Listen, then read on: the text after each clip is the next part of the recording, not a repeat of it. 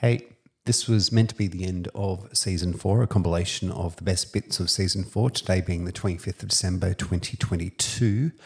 But my health is not up to it.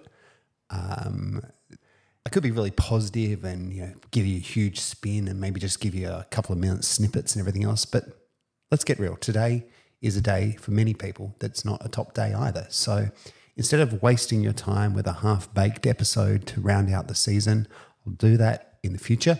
Today, just like to wish you Happy New Year, whatever you might be doing. I'm fine.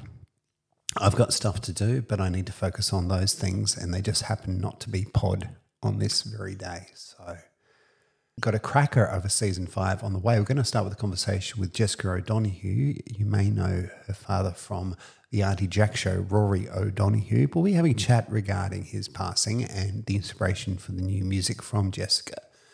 We've also got Kelly Lang, a friend of Olivia Newton-John. We'll be talking about being a breast cancer thriver.